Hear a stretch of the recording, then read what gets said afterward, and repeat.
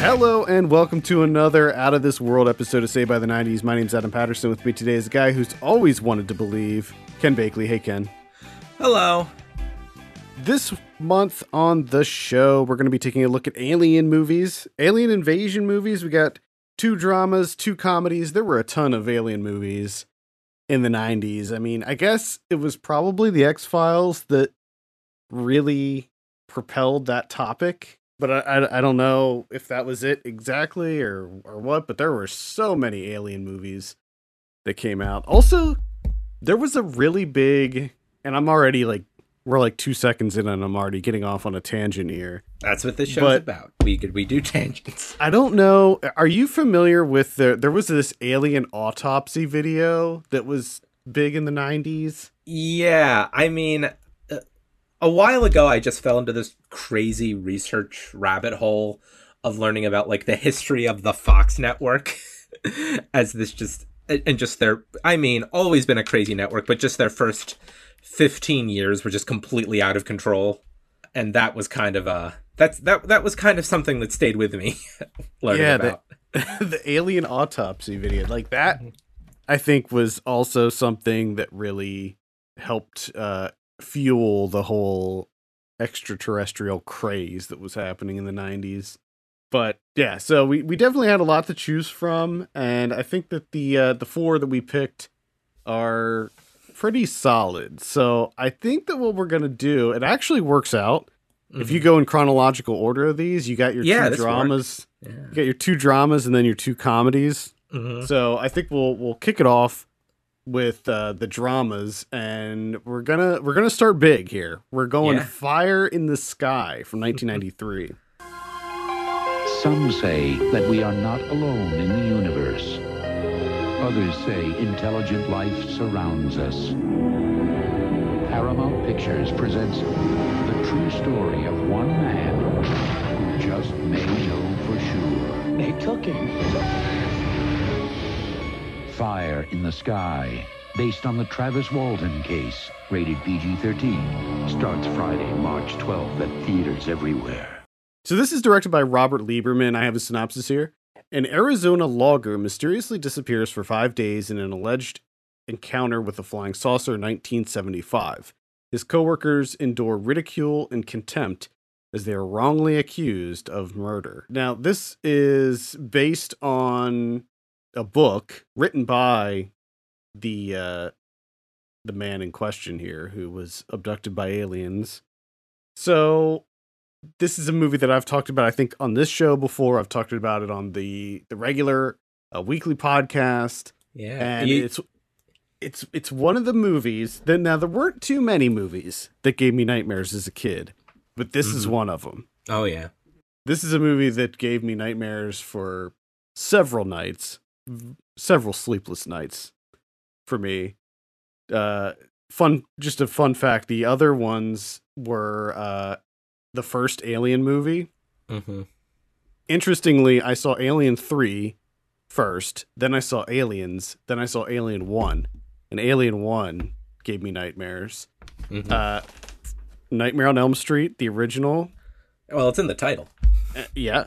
And I think that those were the big ones that I can remember that just kept I was way too young to be experiencing movies like that. And I think the same could be said about Fire in the Sky. Now, this is a movie that's PG-13. I probably saw it when I was 9. That's young for this movie. Yeah. That's a little too young for this. I didn't see it in the theater or anything like that. I saw it on home video.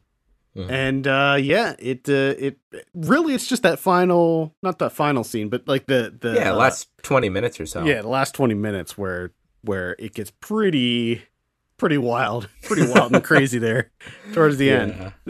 This is an interesting movie though, because up until that point, it doesn't play out like your typical kind of alien abduction sci-fi movie. It's more this like small town drama about these guys who are just trying to tell their story and clear their name, and everybody thinks that they're murderers.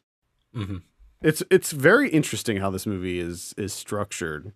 where you have at the beginning, you have the setup where it introduces all of these characters, then you have them, out doing their stuff, and you have the alien abduction. But then after that, there's really nothing because what happens is the guy played by DB Sweeney, he disappears for 5 days, and then he just shows up. And so during that time, you have the other crew members, the leader of whom is played by Robert Patrick, and he happens to be the guy's best friend. And they're just trying to clear their names and not be in the spotlight. But once it gets out that this guy was supposedly abducted by aliens, of course, you got the tabloids and everything coming after them. Plus, there's a criminal investigation happening here because they thought they killed him. So, kind of an interesting movie overall, aside from the alien abduction stuff. Revisiting it now, I can totally see why I was horrified of it as a kid. Oh yeah, because you don't really see it coming either. No, because up until that point, like, it's a pretty tame movie. Most of this movie is a fairly unremarkable, like, small town drama, as you were saying, with a slight sci-fi twinge to it. And then the last 20 minutes happens. Which, I believe that the director of the movie kind of embellished what was written in the book. Yeah, from my understanding, the person on whose book on whom this is based always harbored some misgivings on this movie not being an adaptation of the content of his book in any meaningful way once it comes to that. I kind of get it on one hand, because that's what really makes this movie kind of stand out. Yeah. Because aside from that, it's just, like you said, it's like it's pretty unremarkable. Mm-hmm. And now I haven't read the book or anything, so I don't know how crazy it gets, but something tells me that it more so focuses on the like how this event affects him mentally and emotionally, and how it affects the town and all of that stuff. They do touch on that. Like, he clearly, after, whatever happened, he endured some sort of trauma, and that is evident in the movie, and he clearly has some PTSD happening. I feel like they probably could have got into that a lot more. It probably would have made it more competent if they did dive into that more. But the alien abduction stuff, like the experiments, that whole scene when he, like, wakes up in that pod, and it's just so grisly and, like, gross and unsettling, and especially when, like, they put that, like, latex sheet on him and stretch it over, and then they put those the like squirting the, like, milk or whatever in his eyes, and it's wild, man. To this day, it's still pretty visually disturbing. Oh yeah. That is kind of the core of my feelings about this movie. It's a mostly unremarkable movie in many senses of the word until the last 20 minutes, which I suppose you could uncharitably make the case that it's out of place, but in another reading, it does make the movie very memorable because it is very effective and very imaginative and very unsettling. It's just kind of a bizarre movie. I can't compare this movie to any other, like, sci-fi movie of this ilk. Like, it kind of stands on its own just because of how lopsided it is with the sci-fi elements. It has the feeling of a movie whose shooting script was very much 26 drafts smushed together. Yeah, it's kind of weird. I liked it overall, though. Like, I thought that I liked the characters. I liked the focus on the group and, like, kind of the mistrust and all of that stuff. I mean, without that, you don't really have any kind of story at all. So they kind of had to include that stuff. Yeah, there's some interesting dynamics there. But overall, like, I'm glad I revisited it. I wanted to for a long time. And I realize now that, like, you know what? I wasn't a little wiener. I probably, it's probably okay in this case that I had nightmares from this movie. I think so. I think that's a completely understandable reaction to seeing it, especially as a young child. Yeah. Oh, the other one that I just remembered was Pee-wee's Big Adventure, the scene with Large Marge. That scene also gave me nightmares. I don't know. Not as bad as Fire in the Sky though. Mm-hmm. Yeah, so, the whole thing I got with watching the last 20 minutes of this was, yes, I completely understand that this could have a ruinous effect on someone who sees it at too young an age. Yeah. I would recommend checking this out. I mean, it's definitely interesting. It's not exactly what you would expect. And it is still, like, the true story of this is kind of interesting too. Like, this guy did disappear for 5 days, and I don't know what exactly happened to him, but it is definitely mysterious. So there's that element of it as well. Even if the crazy alien experiments weren't exactly how it went down. I share your takeaway here. I think it's definitely worth seeing once. It's certainly an interesting movie on a structural level to some extent, and I think it's a good start to this episode, which is a milestone episode, because this month, I forgot to mention this at the top, but it's this month is the 4th anniversary of this podcast. I can't believe that. I know. That's so wild. Been doing this for 4 years. I know. So, and there's never, it's like an endless supply too. Like, we're always, it's rare that we struggle to come up with a theme. Mm-hmm. Well, for this month, I was listening to the Film Pulse podcast from the other week, and you offhandedly mentioned this movie in particular. This movie was, hey. Yeah, because Kevin saw it for the first time recently, and we were like, oh, got to revisit this. All right, so that's Fire in the Sky. Let's move on to our second drama, The Puppet Masters. From Hollywood Pictures. Sam, they're coming! They've come to our world to invade our bodies. How many are you? It has total control. Now, the only safe place left is in our minds. But that's where they'll be waiting. Chuck it! Get it off him! Get it off! Donald Sutherland, The Puppet Masters, rated R. Starts Friday, October 21st at a theater near you. This is directed by Stuart Orme. I have a synopsis here. The Earth is invaded by stingray-shaped alien slugs that ride on people's backs and control their minds. Now, I've never seen this movie. This is the first time watch for me. This came out in 1994.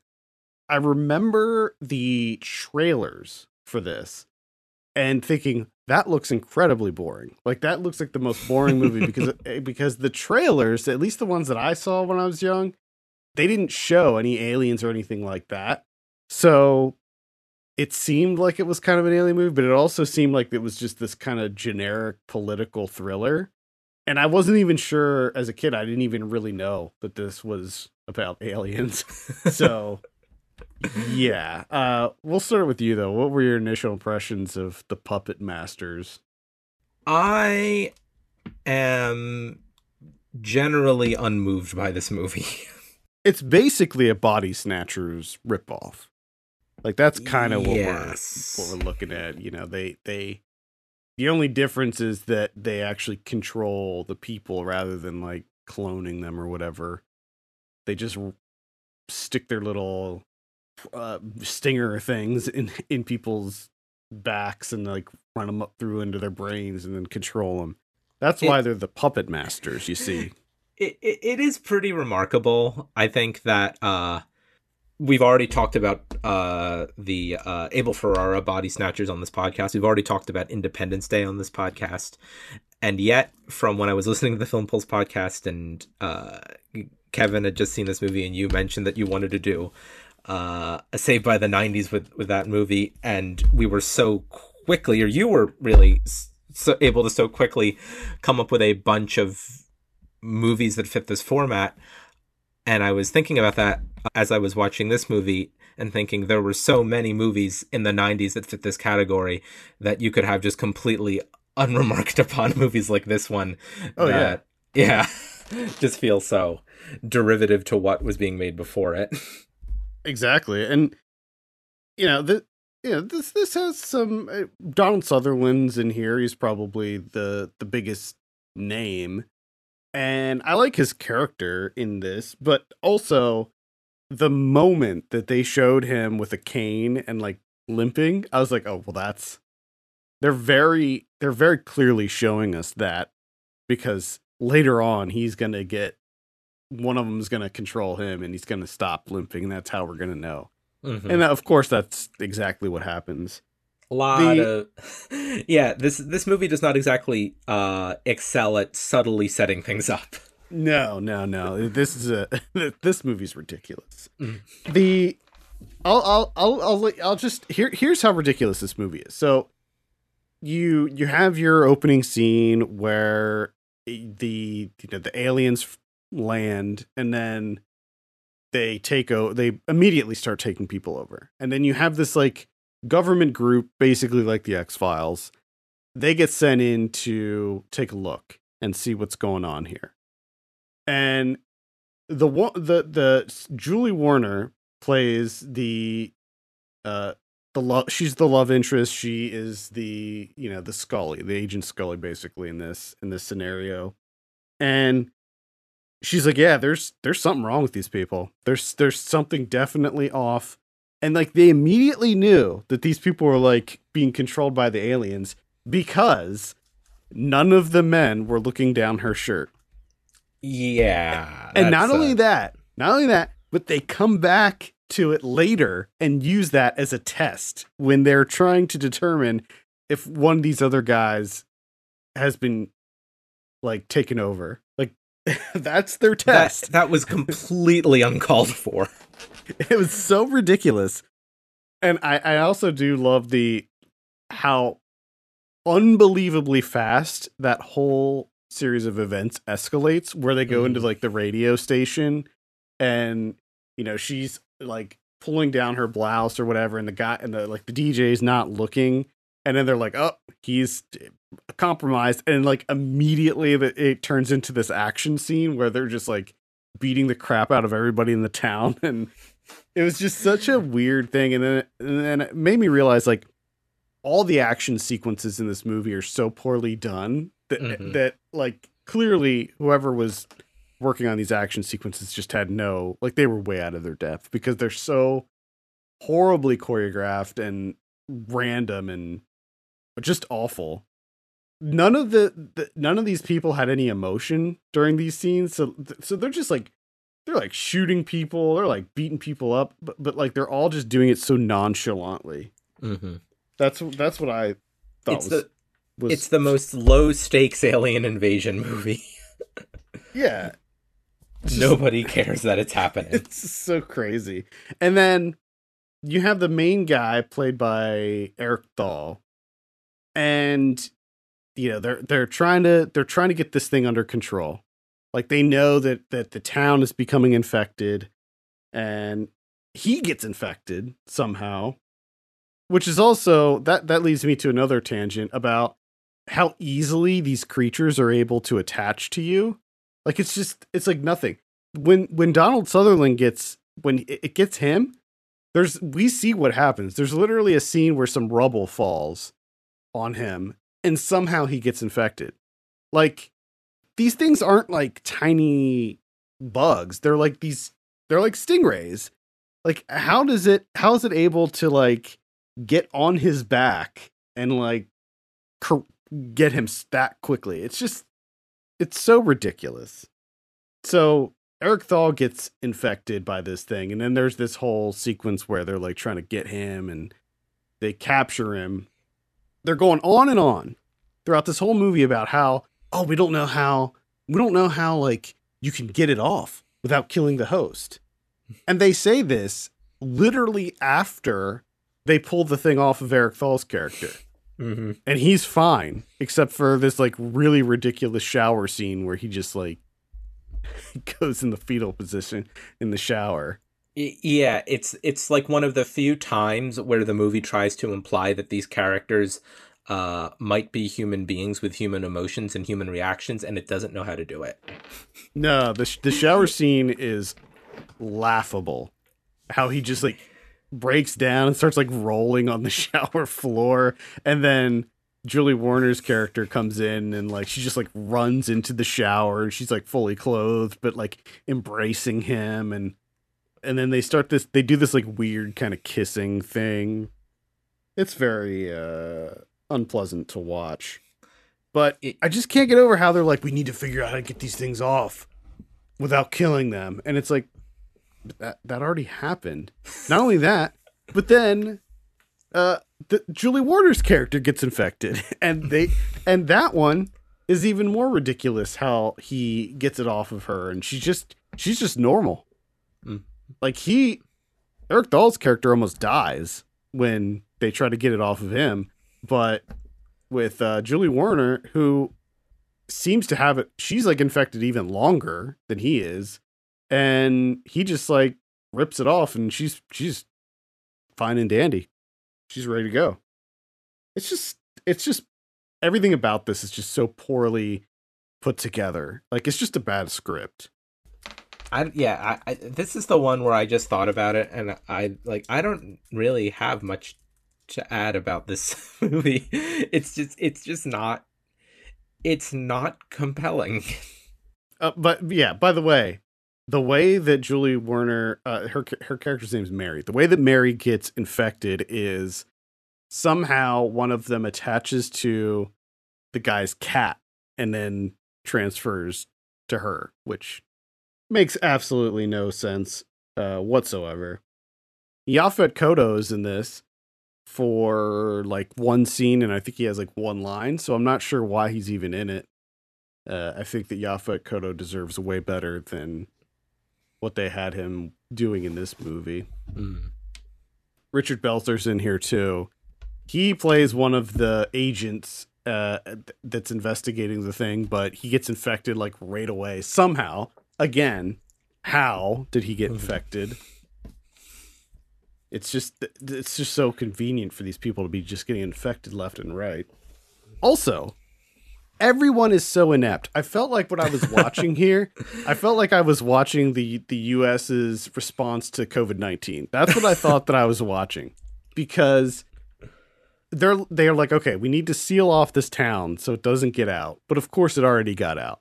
But then like everybody, like all the army people that sealed the town, they all get infected. It's so easy to figure out if somebody's infected or not.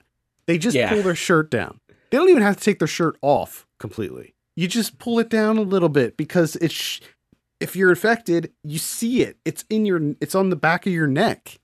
Yeah, so there's no complicated lab work that has to be done to figure out if someone. You could just set up big stations to test people for this. I mean, they did a better job of testing for an alien infection in The Thing, and that you needed blood for, and they did a better job. Like it's mind-boggling how these people fumbled this in such a way. Like they almost got the president killed. Mm-hmm. There's so much to this movie that almost becomes funny, but it just does not have the life to it to do that. Yeah. It's in this strange place for a movie of its ilk, because it's not good. No. It could almost become funny. It's not. Yeah, I mean, there are some moments, like the shower scene and stuff, where it's like an unintentionally funny type of situation. I think, like, Donald Sutherland actually he tries. Yes, like, he does. He's trying in this I enjoy movie. that. I enjoy his performance. Like I said, I like his character, but it's just like everything else is just so bad. Mm-hmm. Keith David is in here too. I like his character in this also. I thought he was I thought he was funny. He was just doing his Keith David thing. Turns out the way that you kill him is encephalitis, so that's what kills him. It had so like they also figured out, they were like, oh well, we can just. It turns out that it raises the host's body temperature to like 104 degrees or something. So they were like laying out these giant heat maps across the town and stuff. And it's like, okay, well that's fine, but you can also just look at their neck. Like that does it too. You don't need to be taking their temperature necessarily. Just look at their neck, dude. Like you'll see it. Yeah. It's bad.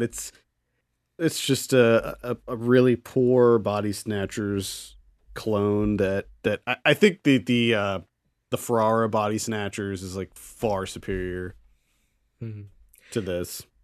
It's just a movie that exists without much direction. Like it does not. It is not able to communicate any of its ideas in a meaningful way. Mainly because it does not appear to have them. And I would also say that Eric Falls, as this like leading man, is not something that really works either. Like I just didn't feel like he had the chops to carry a movie like this. So yeah, I would skip this one. Yeah, I don't feel bad about not seeing it in 1994. I don't blame you. All right, let's move on and get into our first comedy of the month. We're talking about Mars Attacks. This Christmas. Mr. President, we're going to need to get you to safety. Should we go this way? Sorry, ma'am. There's a tour going through here. Mars attacks. They blew up Congress. They want our planet. Martians just blew up the donut shop. Oh. They're after our women. My God. And if someone doesn't stop them, Why can't we all get along? they'll take everything. They ain't getting a TV. Mars Attacks, directed by Tim Burton. Yikes. Starts Friday, December 13th. This came out in 1996, directed by Tim Burton. I have a synopsis here. Earth is invaded by Martians with unbeatable weapons and a cruel sense of humor. I mean, the weapons, unbeatable weapons, I don't know about that. They certainly do have a cruel sense of humor. Now, before we get into this, I just want to read off the cast list here. Oh my God. Because if you're not familiar with this movie, the opening credit to this movie feel like a joke. Yeah, if you're not familiar with this movie, here's who's in it. We have Jack Nicholson, Pierce Brosnan, Sarah Jessica Parker, Annette Bening, Danny DeVito, Glenn Close, Martin Short, Michael J. Fox, Tom Jones, Natalie Portman, Lucas Haas, Jim Brown, Lisa Marie, Pam Grier, Jack Black. Probably missing some in there too. And some of these people are only in this movie for about 3 scenes before they're vaporized by the Martians. Yeah. Unfortunately, Danny DeVito's character in this is really funny, and he dies way too quick. Jack Black's character dies very quickly too. But anyway, as a kid, I freaking loved this movie. So I was a big fan of Mars Attacks before the movie. I had a lot of the trading cards. So this, if you're not familiar, this was actually based on a series of trading cards released by Topps in, I think it was like the 60s, the early 60s, like 62, 63. And then after that, it was like they had other runs of cards and spin-offs. There was this Dinosaurs Attack series that they had, and comic books. I was really into the Mars Attacks comic books. So yeah, I was like huge into the property before this movie came out. So when it did come out, I was like so into it. I had like the coffee table book that was like the making of this and everything. But so yeah, I loved it as a child, and I think I still like it a lot today. But we'll get your impressions first, Ken. What did you think of Mars Attacks? I like this movie. Like, even when I don't actually like it very much, I love it for being just so completely chaotic in a way that still exudes a lot of control over itself. Yeah, I mean, it's way, like, I mean, it definitely tries to pack in so much. There's just so much going on that it doesn't have the time to fully develop any one storyline. So there's a degree to which, for me, but like, to which when I feel the movie doesn't work, it is also because it just can't develop its ideas, and probably that's because there's so much going on.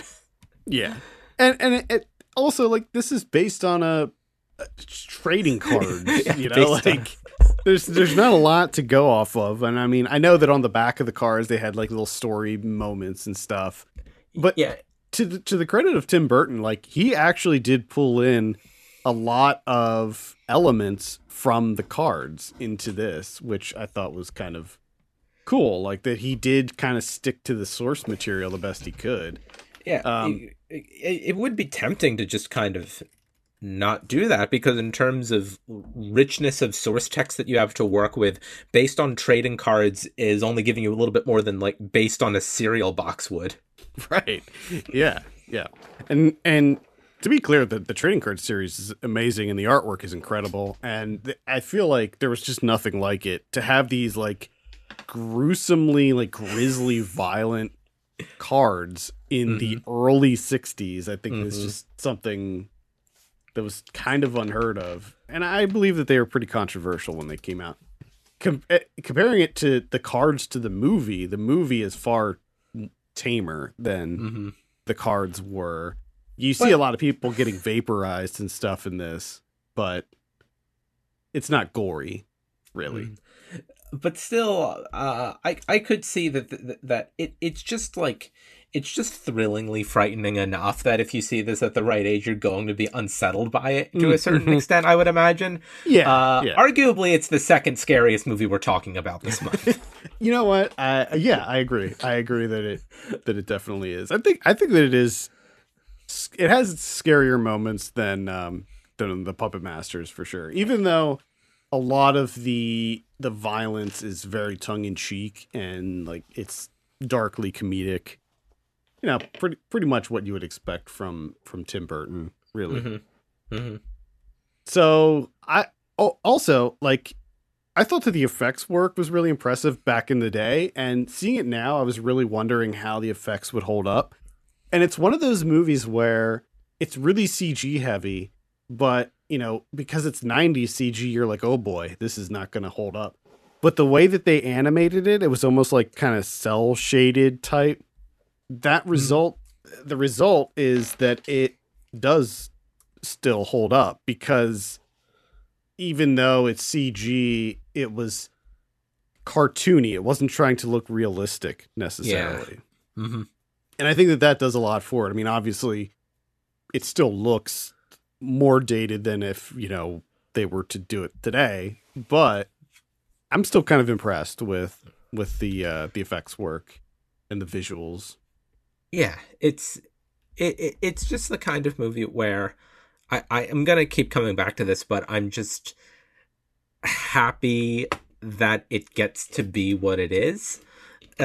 Just a flawed, but just so wonderfully chaotic piece of filmmaking that is just so, I think, not only thinking about the source material, which I'm not familiar with, but also feels like it's responding to its own genre in a way that's just so seamless in being able to communicate between that it comes through even when the actual like point to point details of the movie aren't that well fleshed out, maybe.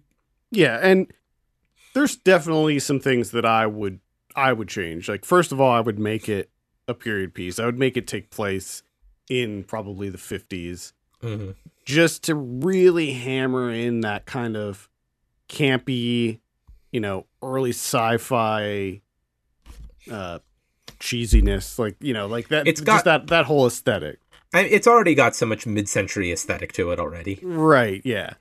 I would just double down on the whole camp aspect of it, and then set it in the 50s. And I would probably eliminate some of the more like goofier things. Like I think it's fine to have like the dark comedy in there. Like a good example is the scene when the spaceship, when the flying saucer hits the Washington Monument, and and there's this like Boy Scout troop there, and it starts to fall opposite of where the Boy Scouts are. So the flying saucer goes and tips it back the other way so that it lands on top of them.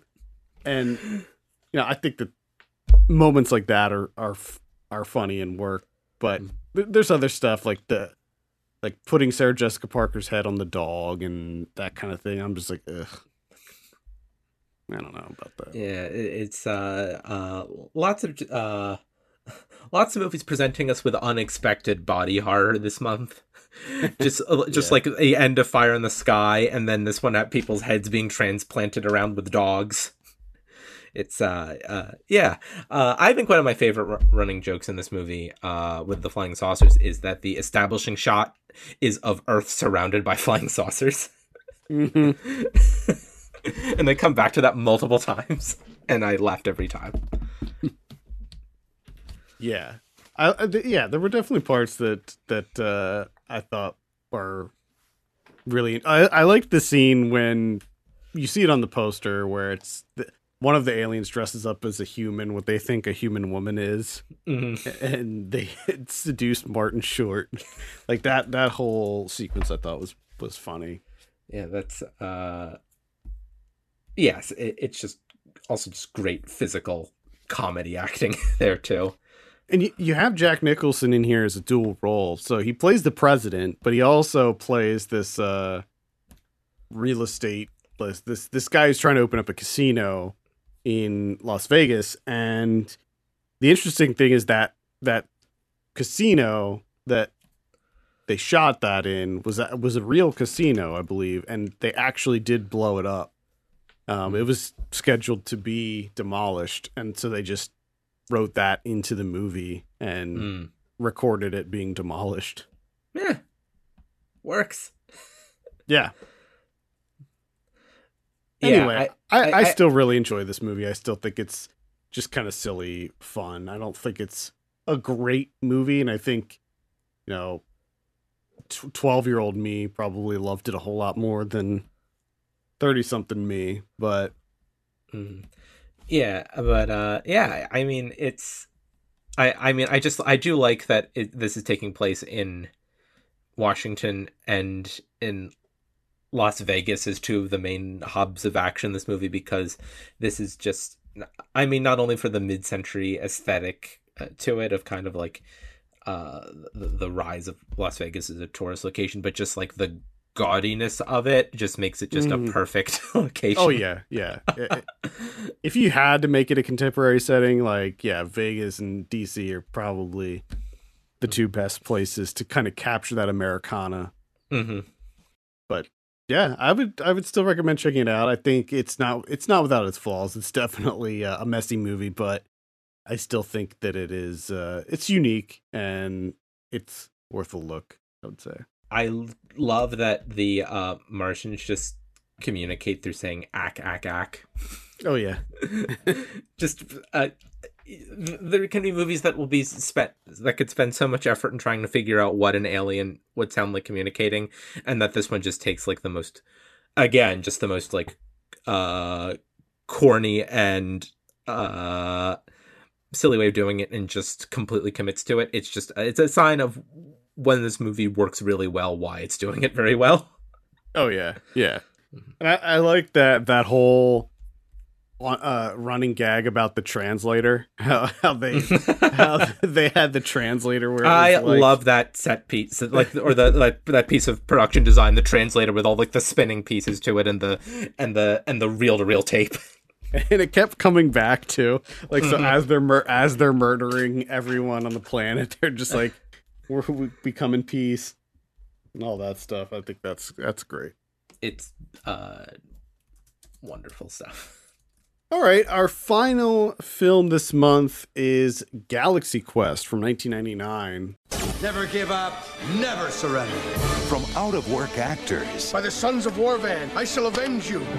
To outer space heroes. You will save us. We are actors, not astronauts. DreamWorks Pictures invites you to bravely go. Hi, little guy. Where no comedy has gone before. Tim Allen, Sigourney Weaver, Galaxy Quest. Rated PG. Starts Saturday, December 25th everywhere. This is directed by Dean Parasot. Is it Parasot or Paraso? I do not know. I'm going to say Parasot, whatever. I have a synopsis here. The alumni cast of a space opera television series have to play their roles as the real thing when an alien race needs their help.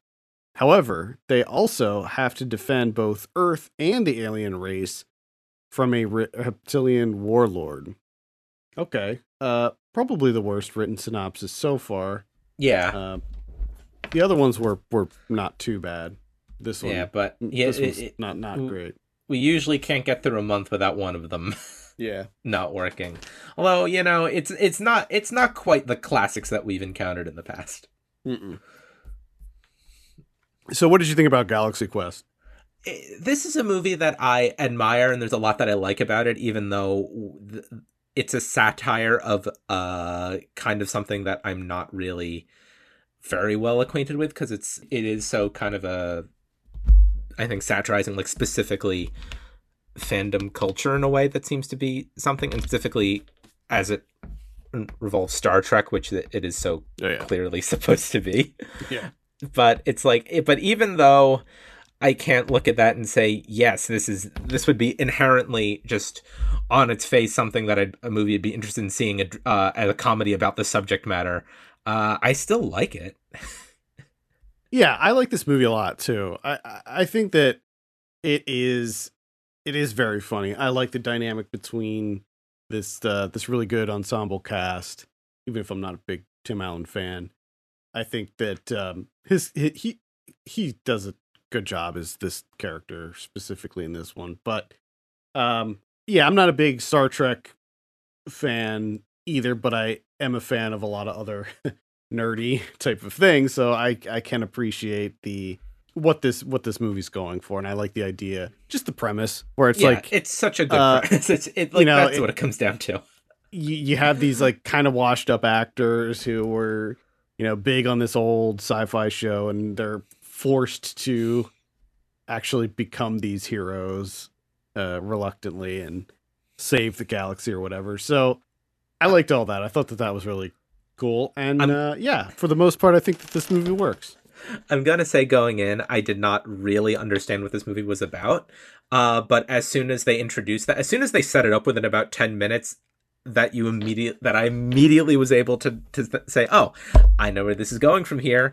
And just the way that it sets that up very just effortlessly and matter-of-factly is, I appreciated quite a lot. It does not overly contort itself in trying to make that idea translate because it doesn't need to.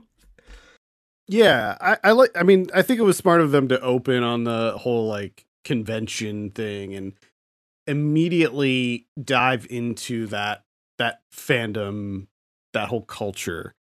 And I also like that when they first pull Tim Allen's character into space and like kind of tell him what's going on and everything, how after he realizes that it's like a real thing, how he just embraces it immediately. Like everybody else was like so skeptical of the whole thing and scared, and Tim Allen's character is just like, no, let's just go for it. Let's just go for it, man. I think that this movie is like what that show The Orville wanted to be. The which is also like, it's a Seth MacFarlane series that is it's similar to this, but it's I more know of it. I've never seen it. It's more earnest than this, and it's not as funny either. Like it's not even trying to be funny, so it doesn't really satirize Star Trek or anything like that. It tries to kind of do its own thing while taking like genuine, like heartfelt inspiration from Star Trek. But the problem is like the show's just not good. Like I just don't think it's a very good show. This, it does satirize those things, both fan culture and like the kind of cheesy, sci-fi like Star Trek. But I don't think it does it in any kind of like mean-spirited way or anything like that. I think that it does it also in a kind of a loving way. And it's just it's kind of just a wholesome sci-fi comedy. Yeah. And I like that. Mm-hmm. I saw this in the cheap seats. I remember I wasn't really interested in it when it first came out, but I was like dying to go see a movie, and so I went to like the dollar seats to see this. And I was pleasantly surprised. Like I went into it thinking that I was really going to hate it, because by this point in '99 I was like pretty jaded when it came to movies. So I was kind of surprised that I enjoyed this as much as I did. And of course, like, you have a really great cast here. In addition to Tim Allen, you have Sigourney Weaver and Alan Rickman, who are awesome, bringing it. Both of them are really funny. Tony Shalhoub is really funny in this too, as is Sam Rockwell and Daryl Mitchell. I like all of them. This it's a great cast. Yeah, it's a good movie in the sense that it, and again, going into this not really knowing what it was going to be, it's a movie that continuously reveals itself to be about more than it had just indicated it was going to be about. So it just kind of keeps kind of pulling at its ideas, kind of setting it up with these characters in the situation, and then finding new layers to like what is the story we're telling by telling this tale about these actors being put in the situation in this context where they're expected to be their characters. So it also kind of, it does work as this sort of satire and commentary on like what we apply to like art and pop culture, like kind of what the roles that we want it to fill, and it thinks about that, and it really does consider it, and it's also just really effortlessly funny about it too. So I think it's just a movie that seems very knowledgeable about something where, like I said, if someone just comes up to me and say, hey, do you want to watch this specifically made movie that is very clearly about one franchise in particular that I never really knew that much about, I would say I don't know, but it works. Like it helps not really knowing what it was going in. I think as much as it is looking at like Star Trek as its inspiration, I think you could probably apply it to a lot of other a lot of other things that have like fandoms surrounding them, where you have people who have a hard time separating the person from the character that they love. And I think that is kind of the interesting dynamic of this, is that like that happens so much in real life, where you have these like fans have these like kind of weird parasocial relationships with actors who they have a really hard time separating the character from the actor. Whereas in this show, in this movie, they very much have to actually become those characters.